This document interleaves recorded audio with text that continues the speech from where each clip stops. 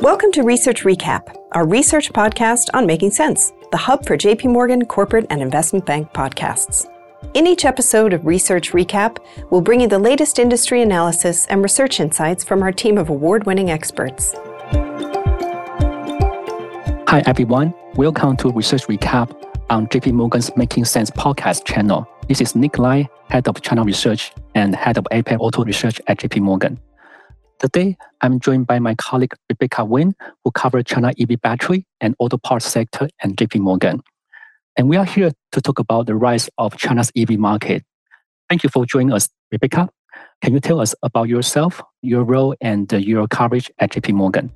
Yes, sure, Nick. And thank you for having me here. So I've been with JP Morgan for 10 years now.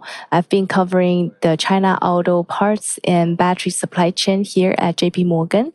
But Nick, I would like to hear a little bit about your background as well.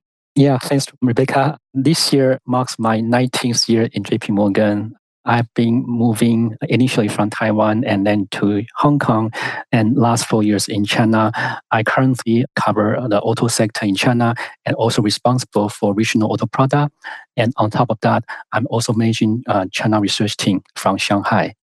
Nick, perhaps I will start by asking you to give us an idea of what EV penetration is currently like in China. How has it increased in recent years? Yes, thanks, Rebecca. The penetration or growth of an EV or new energy vehicle market has been very strong in China. By first half this year, for instance, new energy vehicle market grew by about 45% year on year, and that translates into about 28% penetration, and that includes both passenger and commercial vehicles. If we look at the only passenger car, the penetration will be even higher. We focus passenger and EV penetration will top 34% this year, and increase further to about 50% by 2025. And that compared with 28% last year or below 20% before 2021. Aside from that, within an EV market, one niche segment that investors tend to overlook in China is PHEV or plug-in hybrid segment. We focus PHEV market will account for about 30% of total new energy vehicle market this year, up from 23% last year or 18% in 21. In the next 1 or 2 years, we believe PHEV will remain an important part of China's EV market. Thanks, Nick. That's impressive. Clearly, EV penetration is running ahead of expectations. What do you think is fueling the popularity of EVs in China? Yes, we believe the growth of China's NEV market can be divided into 2 stages. The first stage was between 2015 and 2020. During this period, EV penetration grew steadily and also slowly by about 1 percentage point each year, driven mainly by government subsidy. By 2020, NEV penetration was 5%, up from only 1% back in 2015. The second stage started from 2021 till today.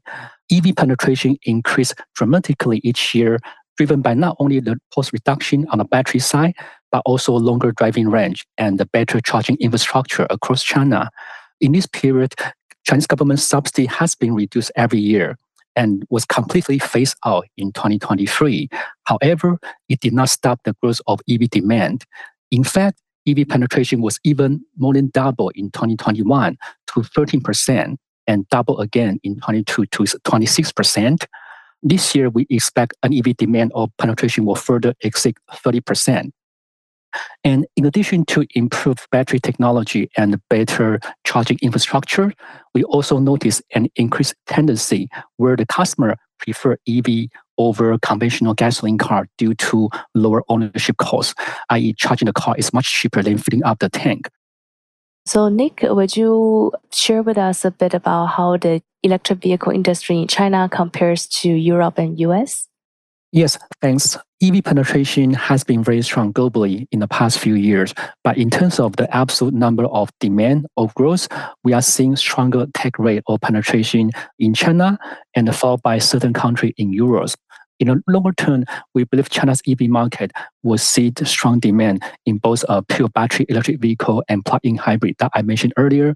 And as for European market, we are seeing much stronger demand in Germany and France and Western Europe. But that's very much driven by pure EV demand. And after Europe, we believe we'll see continued growth slowly from Japan as well as US. But all in all, we think the trend will be very positive. Also on the EV battery technology, is an important topic when we talk about industry growth and outlook. So Rebecca, can you give us an overview of the EV battery sector in China? Yes, certainly. Along with the rise in EV penetration, China's EV battery shipment volume also witnessed massive growth in the past few years. Total battery shipment in the industry grew from less than 70 gigawatt-hour in 2020 to over 450 gigawatt-hour last year at a massive 170% CAGR. Aside from the domestic EV sales, we are also seeing increasing battery shipment going overseas, including batteries installed in vehicles in China and then exported to overseas markets, or direct battery export to the overseas markets. From now towards 2025, we forecast that domestic EV battery demand will grow at around 25 to 30% CAGR and battery export at around 45 to 50% CAGR. The global EV battery market is pretty consolidated, with the top 3 players taking over 65% of the market share. Top 2 battery makers are both from China, CATL and BYD. CATL had around 37% global market share in the first half of this year. As we pointed out earlier, we are seeing growing exports of China's EV and EV battery. Thanks to this, CATL's market share in the ex-China battery market had doubled in the past 2 years. Oh yes, that's very interesting. Can you share with us how are the firms competing on the battery technology to move ahead, and what are some key innovations that we are seeing right now? Yes, there are lots of innovations in the battery technology that's fueling the growth of EVs. For instance, CATL and BYD came up with the improved structural designs for battery packs back in 2020. Through CATL's cell-to-pack technology and BYD's blade battery technology, energy density at battery pack level was boosted by around 10 to 15%. This had enabled the LFP battery EV models to run for a longer driving range than we could in the past. For instance, when Tesla first launched its LFP version Model 3 in October 2020, the new Model 3 had a longer driving range, but with selling price 8 to 10% lower than the old version. This was thanks to the use of LFP battery and CATL's new technology. Tesla's Model 3 sales picked up massively after the introduction of LFP standard range version. With the improvement in battery technology, LFP-powered electric vehicles can now run 600-700 kilometers driving range. This compares to usually below 300 or 400 kilometers in the past. This year, CATL has introduced 2 improved versions of LFP battery. One is the M3P product, or most people simply say LMFP. That's LFP adding the magnesis in it. This could further improve the energy density of LFP at similar cost, which means the EV models could be running at longer driving range with the same cost. Another innovative product from CATL was the super fast charging 4C LFP battery. With this new battery technology, we now only need 10 minutes to charge for 400 kilometers driving range. This can greatly reduce customers' range anxiety. Turning back to you, Nick, what do you think the future holds for China's EV industry? What are the key challenges the industry needs to overcome, and what can we expect to see in the next 3 to 5 years?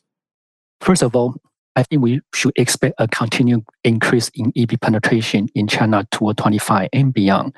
We currently focus China's NEV penetration approach 50% by 2025 and further move toward 70% potentially by 2030.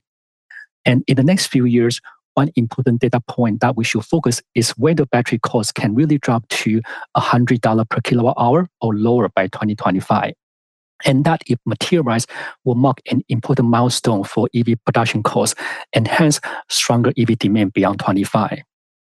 And in addition to EV, we believe the growth of autonomous driving market or industry is another important area that investors should focus. And most of the EVs sold today in China are equipped with so-called level 2 ADAS functionality. And toward 25, we believe the industry will gradually move toward level 3 and higher.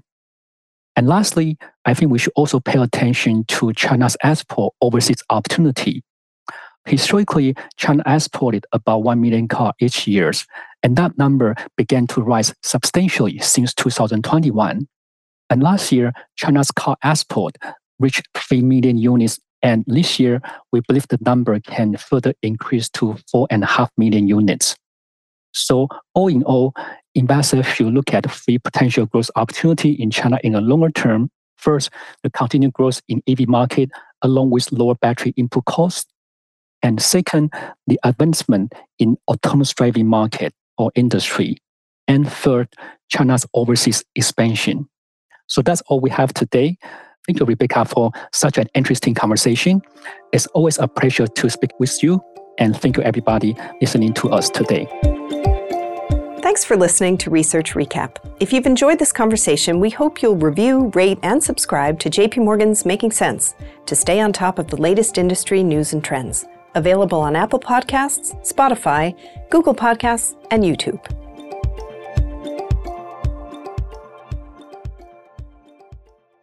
This communication is provided for information purposes only. Please read JP Morgan research reports related to its contents for more information, including important disclosures. Copyright 2023, JP Morgan Chase & Co., all rights reserved.